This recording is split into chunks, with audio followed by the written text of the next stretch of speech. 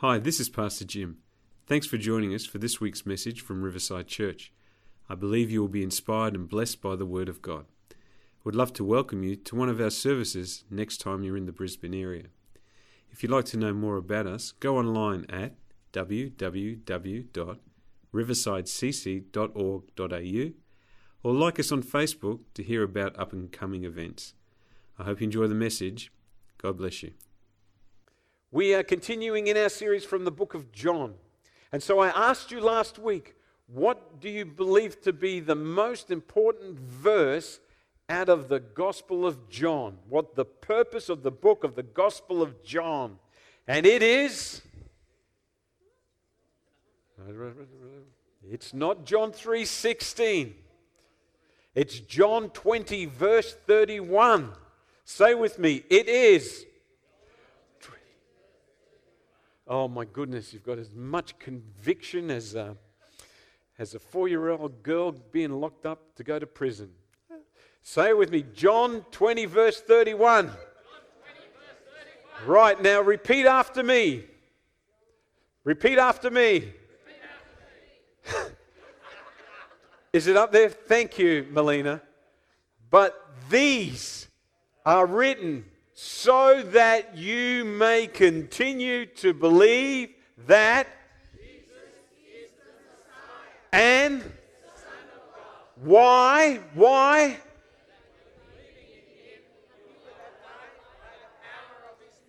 This is the purpose of the writing of the Gospel of John. And even in your Bible, you might have the words purpose.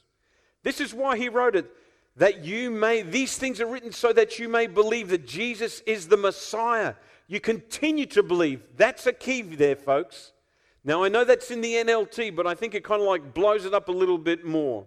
That you may continue to believe that Jesus is the Messiah, the Son of God. And by believing in His name, you may have life. And I like it, life and power through His name. The only way you're going to get life, folks, real life, unadulterated life and power is in the name of Jesus. And before you get out of bed in the morning, you say, Jesus, thank you for today. And before you close your eyes, say, Jesus, thank you for today. I thank you for the name of Jesus that's above every other name. John writes these things so that we can continue to believe. Why did he write that? He's an old man. I think he was probably about 90. He's an old man. And he writes these things because through his life, he could see how that some have fallen away. And I have seen and been surprised by those who have fallen away from the faith. Absolutely gobsmacked. He writes so that you continue to believe. John writes from a different perspective that the other three Gospels write from. He writes to reveal that Jesus is the Messiah, the Son of God. He writes so that we can believe in the deity of Jesus Christ, that He is God, that He is Creator, that all things are held together by His power and His might. He writes these things so that we could be encouraged and have faith, so that we can walk through this life as short as it is. 70, 80, 90 years, 100. I'm believing for 105. That's my confession. I am believing for it. But do you know what? This is what the Bible says about our life. Our life is like a vapor that appears upon a mirror and then is gone. You go home and breathe on the mirror at home and see how long it lasts. In a twinkling of an eye, folks, that's what our life is. Why would we not continue to believe? Because we allow things to get into our heart like little worms and that little snake to get into our heart and deceive us. That's what happens. And John writes these things so that you may believe that He is the Messiah, the one who has truly come for mankind. The one who laid down His life for us. His words are life. I want you to consider, as we spoke about a couple of weeks ago, the first miracle. The first miracle that Jesus did was what? Water into wine. Do you know what we call that? That is a creative miracle. In the book of Genesis, if you read in the first chapter, it said that the earth was formless and without void, and the waters covered the deep. It was all there. And what did God do? God spoke his word, and creation came. There's no record of Jesus speaking water into wine, but I think he might have. The creative word. And we can see that John is revealing to us truly the Messiah, the Son of God. He spoke, and therefore it was. And there was water into wine. He's revealing to us that he is a creator. That he can take something that really is nothing, hydrogen, 2 parts hydrogen, 1 part oxygen. That is important, yes, but he can change it into wine. I wonder, how good was that wine? It was so good that the guy who was there, who had been to obviously the MC of the wedding, said, "Man, you have saved the best to last." And I tell you what, in your life today, he is saving the best to now. Right now. So, we will continue to believe. But what does John point out for us now as we move on from that? The next part is the unfolding that Jesus is the Messiah. And he goes into Jerusalem and into the temple. Let's have a look at the next verse, where we continue on in our series. It is John chapter 2, verse 13. Now look at this. It said, it was nearly time for the Jewish Passover celebration. So Jesus went to Jerusalem. He went to Jerusalem. He set out. Now, before we read any more of the portion of Scripture we're looking at this morning, I really want to give you some interesting facts, set the background of what is happening, because we can gloss over something so quickly and think, oh, Jesus went up to the Passover, to Jerusalem. You know, we need to remember that the last recorded time that Jesus went to Jerusalem for the Passover was when he was a little boy. Now, a lot of people, as in commentators, believe that Jesus probably went every year, but we only have that reading of when he was a little boy and when he was at the temple and he was debating with the Pharisees and the Sadducees, and he was confounding them with his wisdom. And he says this to his mother after they've been searching for him for 3 days. Can you imagine searching for a child for 3 days, pulling your hair out? It would be a little bit tense. And she says, "What are you doing here?" And he says those wonderful words, "Surely I must be about my Father's business. I'm in my Father's house. This is where I belong. This is my place." But it said that he was obedient to her and he went and did his own thing. But now he comes, not as a child, but as a man, and he steps into the first time of his ministry, folks. This is the first time that he comes in his ministry that God has called him to. And he comes into that town, into the city of God, Jerusalem. And this is what it is like. Let me paint you a picture so you understand. Normally, there's about 600,000 people who live in this city. We know this from Jewish historian Josephus, who gives us all this incredible information. But at the time of Passover, it swells this city to 4 times the size. It goes from 600,000 to about 2.5 million, up to 3 million people. Can you imagine the roads out here swelling 4 times as much as you're trying to get across this bridge to get home? Either way, it would just be incredible. Or if you travel to work on the train or on the bus, 4 times the amount of people. There is absolutely bedlam taking place in the city. And there's people.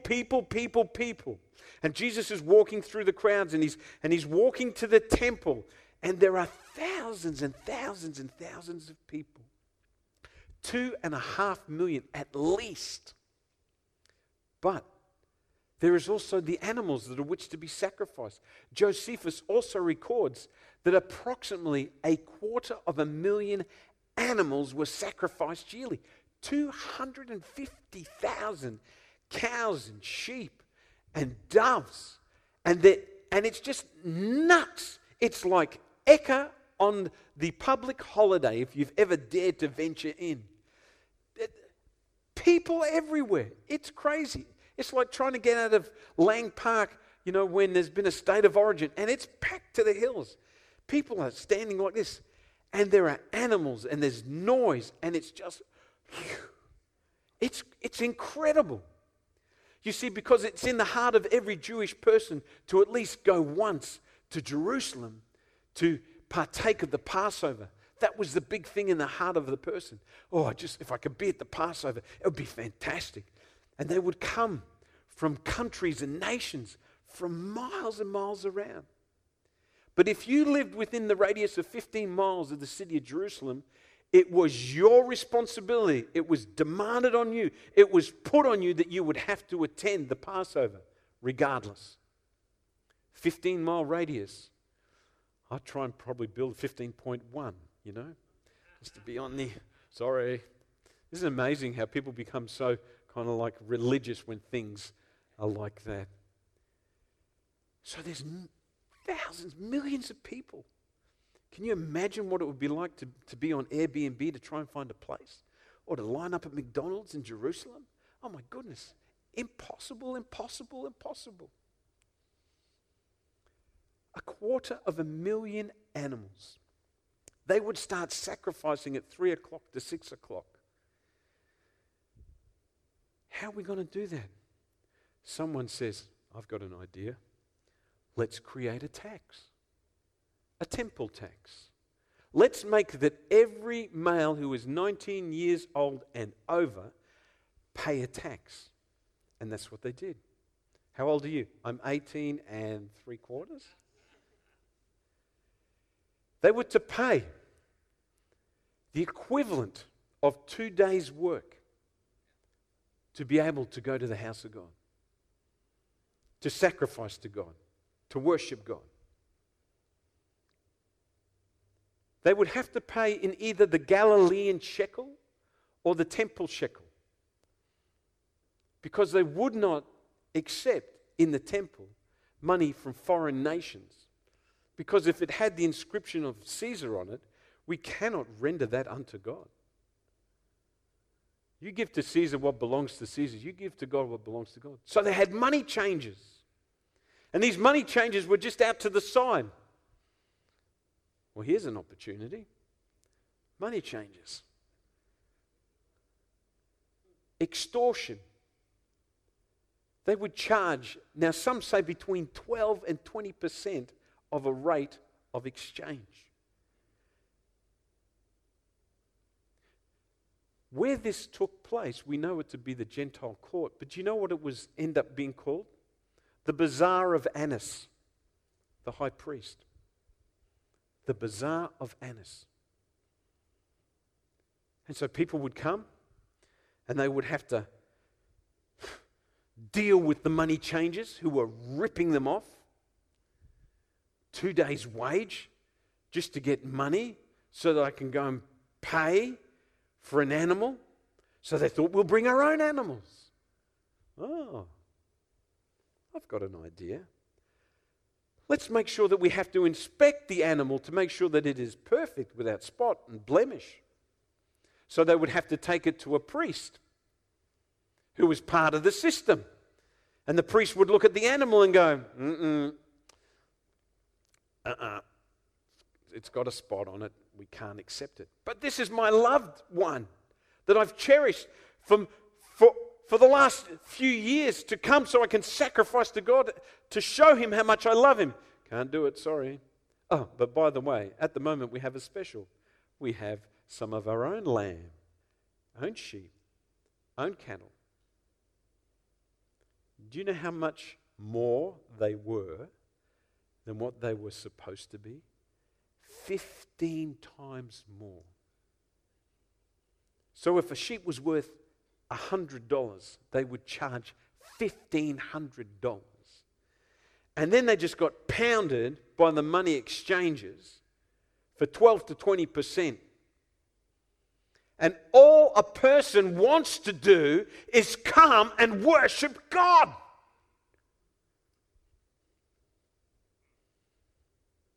So let's read on. Let's go to the next verse. So think about that. Millions of people, animals, sound, smell, all taking place. Bartering with money. Annas, the high priest, watching on. And Jesus comes. in the temple area, he saw merchants selling cattle, sheep, and doves for sacrifice. He also saw dealers at tables exchanging foreign money. So what did he do? Jesus made a whip. Now I want you to think about this. They are in the Gentiles' court. Instead of being on the outside of the court where a Gentile could come and worship and pray and seek God in quietness and in reflection, there is cattle, there is sheep, there's money exchanges, there is so much bedlam going on that you couldn't even come and sit quietly to go to the one true God. And you know what would happen? From time to time, there would be fighting and insurrection inside the Gentiles' court. But you know what the Romans did? The Romans built a barrack, and it was called Antonio's Barrack, that was right beside the temple, high above the temple courts, and they could look down and see what was going on. And historically, there were many times there were absolute riots taking place. Well, this day, in the Gentiles' court, with the money changers, with the cattle, these Roman soldiers are looking down. And here is a man, a single man. Now think about this. There are approximately 3,000 people in this court. And what did Jesus do?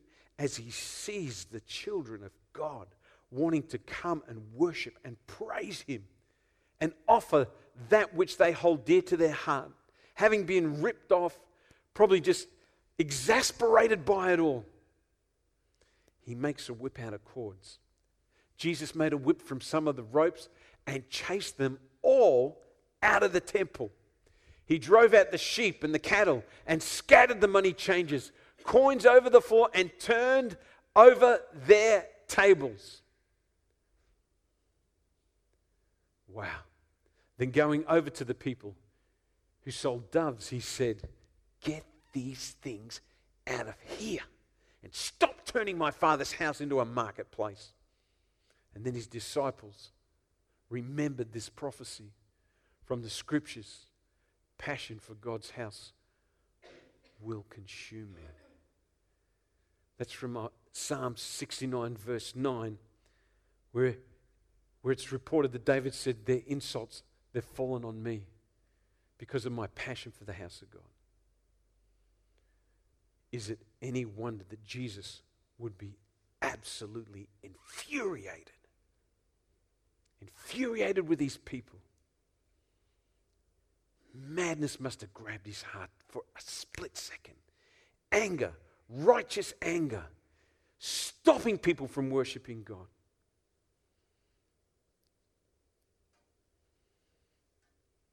But here's the question.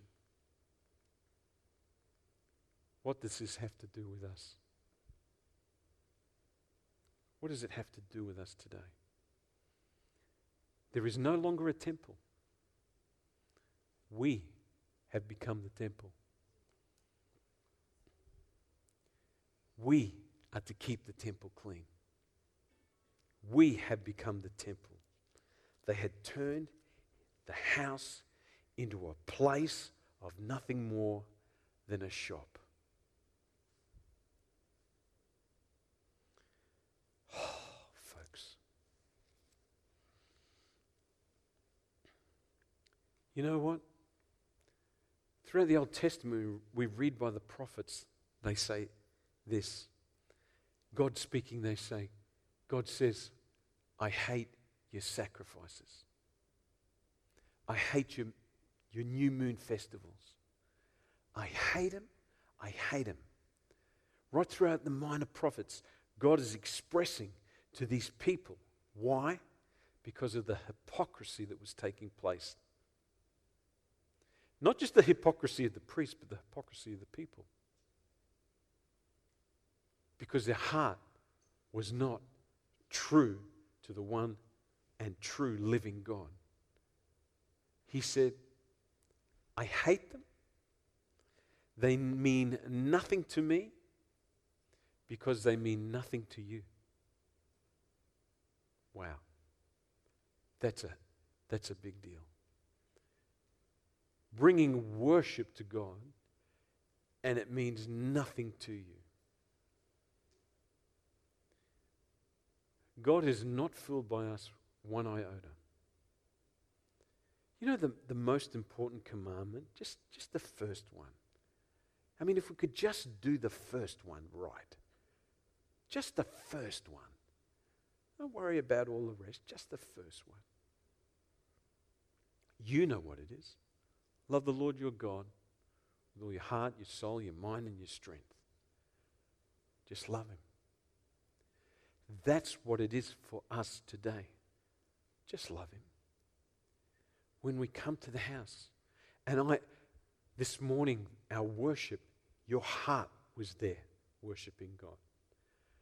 I do not doubt that. This is not a judgment call on our worship. What it is to make us aware of what we need to know, what's important to God. Jesus couldn't stand the hypocrisy of the priests. Annas' bazaar, that's what they called it, because he was ripping the people off. Priests taking advantage of people of God. I have seen in my lifetime, as short as it is, pastors taking advantage of people. Pastors taking advantage of property and selling them, folks. Churches being sold for profit. I tell you what, I shake in my boots. I would hope that you would pick up stones and give it to me if I ever did that. Our heart has to be for the heart of God. Settled on Him, loving Him. I know that this is just a building. This is not the temple of God. You are the temple of God. That's what the Scripture says. We are the temple. We are the temple, the true temple of God. Listen to what the Scripture says. He says that in Acts 17 verse 24, the God who made the world and everything in it is the Lord of heaven and earth and does not live in temples made by human hands. He lives in the heart of men and women. And corporately we become the body of Christ. 1 Corinthians 3 verse 16 says this, do you not realize that all of you are the temple of God and the Spirit of God dwells in you? He lives in you. See, it's the motive that God is interested in. It's the motive. Let us never get to that stage. Ever. Ever. When we come through that door, our motive should be, I am going to love the Lord God with all my heart, soul, and strength. I am going to worship Him.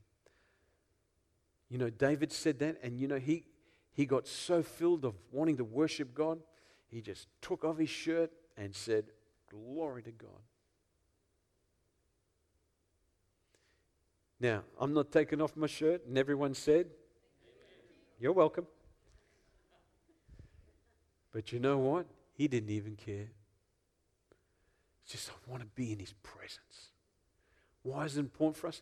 To realize what is important. Our sacrifice to God. You know, we come with, and we are living sacrifices. Give everything that you've got to Him. And just as this morning, as we came in with, it's almost like we broke into that place of freedom and peace. You know, one of the great things that you can do for yourself every week is to break bread. And use that to recalibrate your heart to God. Where does judgment begin? Scripture tells us it begins in the house of God. We are to rightly judge ourselves. And I don't think it's just our actions. I think it's our motive. Why we do the things that we do. So this morning, we're going to take a few moments to break bread together. To take the time to stop. Why don't you just dim the lights just a little bit for me, Yuki? If you're with us online, please get ready to break bread with us. And the only reason I'm dimming the lights, it just gives us a kind of like just the ability just to be a little bit more reflective. I want you to think about Jesus this morning. I don't want you to think about your problem. I just want you to think about Him. I just want you to think about when you asked Him to come and live in your life, in your heart. You know, that moment wherever you were, where He broke through and you experienced His love and His joy and His peace. And that acceptance of knowing that you are loved. Oh, there's a lightness to that. You know, before we partake, it says, let us examine ourselves. Examine yourself. Ask yourself, what's my motive? What's my heart? Where am I at? What's in the focus? What's the purpose? What am I about? God created you to connect with Him and to find that freedom and the power in the name of Jesus. So we're going to sit quietly just for a short time, and I want you to think about Him. Think what He's done for you.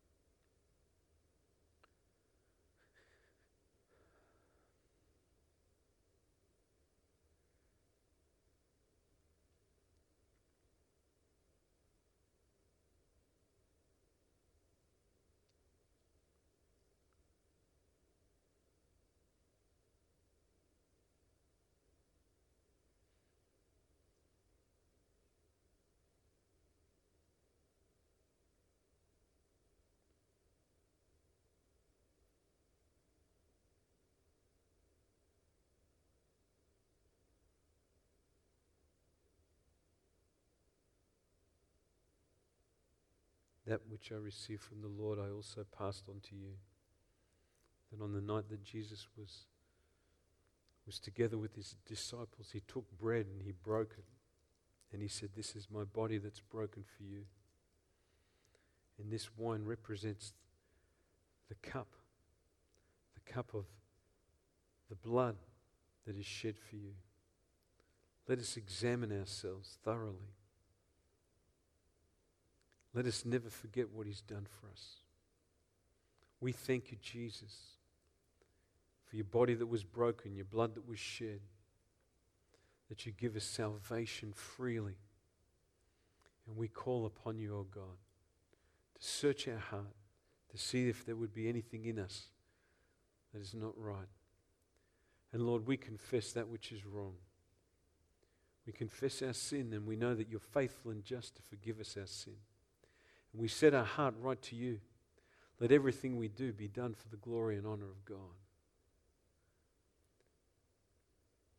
Let's eat and drink this morning in remembrance of Him, proclaiming His death until He comes again.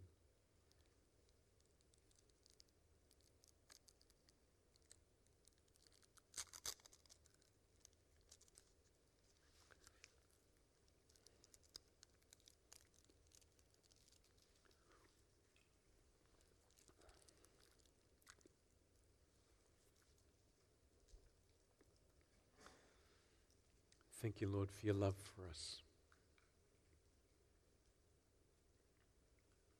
See, this was Passover time. This is a time of reflecting for the people that were coming out of slavery and bondage, and they're moving into freedom. And Jesus turns up, and He sees all this going on, and He's just riled.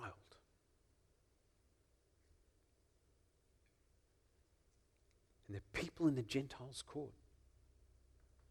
You know, the Jews believed that the Messiah would come and free them from the tyranny of the Gentiles. Jesus came and freed the Gentiles from the tyranny of the Jew. And that's why God loves the world. Because it doesn't matter if you are Jew, Gentile, slave, free, male, female, you're all equal to God. That's the power of the work of Jesus. How cool is that? Let us never forget what we're about. We're sharing the good news. I encourage you, every opportunity that you get, always give a reason for the hope that lies within you. Let's read on.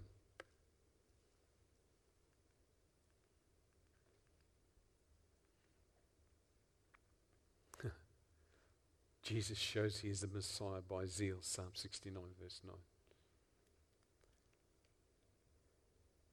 Let's go back to this. So Jesus has chased out literally 3,000 people with cords. I can imagine the Romans looking down from their barracks going, check this out. Seriously, that's what they did. They would look down to see if there was trouble. And he's chasing, one man's chasing 3,000 to flight. Whipping the living daylights out and turning tables over. Cows mooing and sheep baaing and doves fluttering and the money's rolling on the ground and people are trying to scramble to get the money and they're just looking down and they're laughing. One man against 3,000. And who's standing there? Oh, but the Jewish leaders. Listen to this. But the Jewish leaders demanded, what are you doing? If God gave you authority to do this, show us a miraculous sign to prove it. Let's stop there. Why did they say that? Well, Jesus is not a priest that has been anointed by the Levite priests. He's doing something of his own volition. Now, when Moses came to Pharaoh and he said, let my people go, the first thing he did was what? Miracle, miracle, miracle, miracle. And because he was not the leader of the Israelites back then, he had to prove that he was a leader by showing a miraculous sign. So they say to them, if God gave you this authority to do this, show us a miraculous sign. So they weren't being funny. They're saying, okay, if you're from God, prove it. And Jesus says this, destroy this temple and in 3 days I will raise it up. Now, listen to this.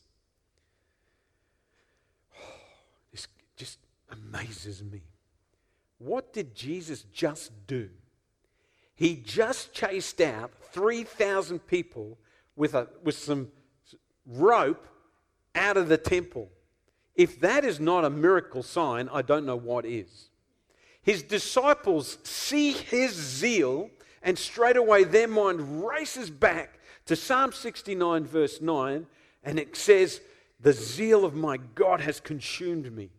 The insults have fallen on me and they go, this is the Messiah. But they say, show us a miraculous sign to prove that you're from God. And Jesus said, I tell you what, you tear this temple down in 3 days. I'm going to rebuild it. They had been building this. Listen to this. What they exclaimed, what? It has taken 46 years to build this temple, and you can rebuild it in 3 days? Well, when Jesus said this, he was talking about the temple, he meant his body.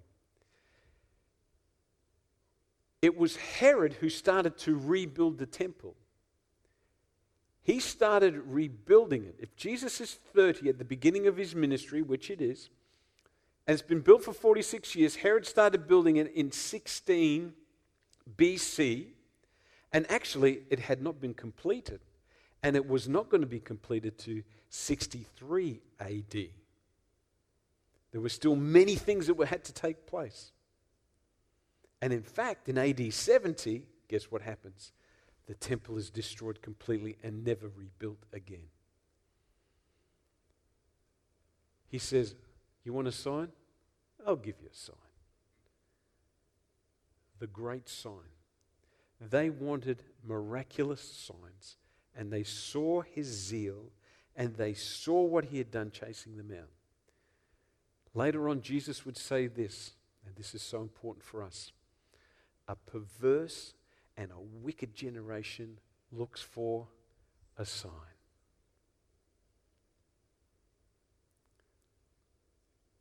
We have signs following us. We are not looking for signs. Signs follow us. We don't look for them. Past tense, not present tense. And if we see a sign, praise God. But you know what? What did John write? What was the purpose?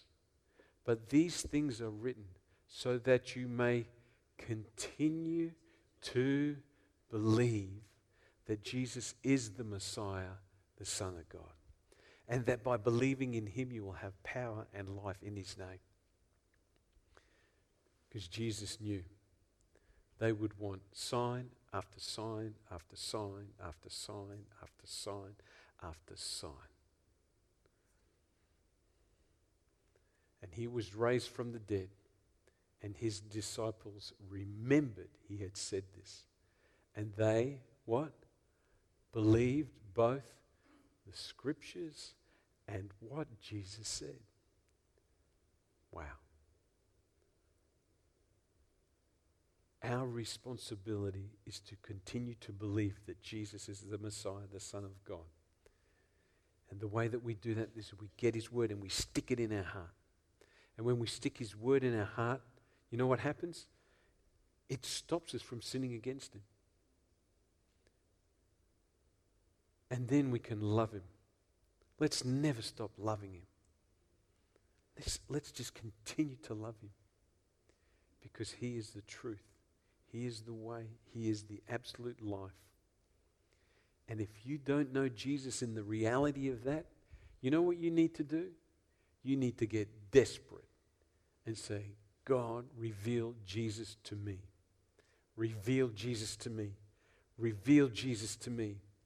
And if you are honest, if you are genuine, if you search with all your heart, you will find him.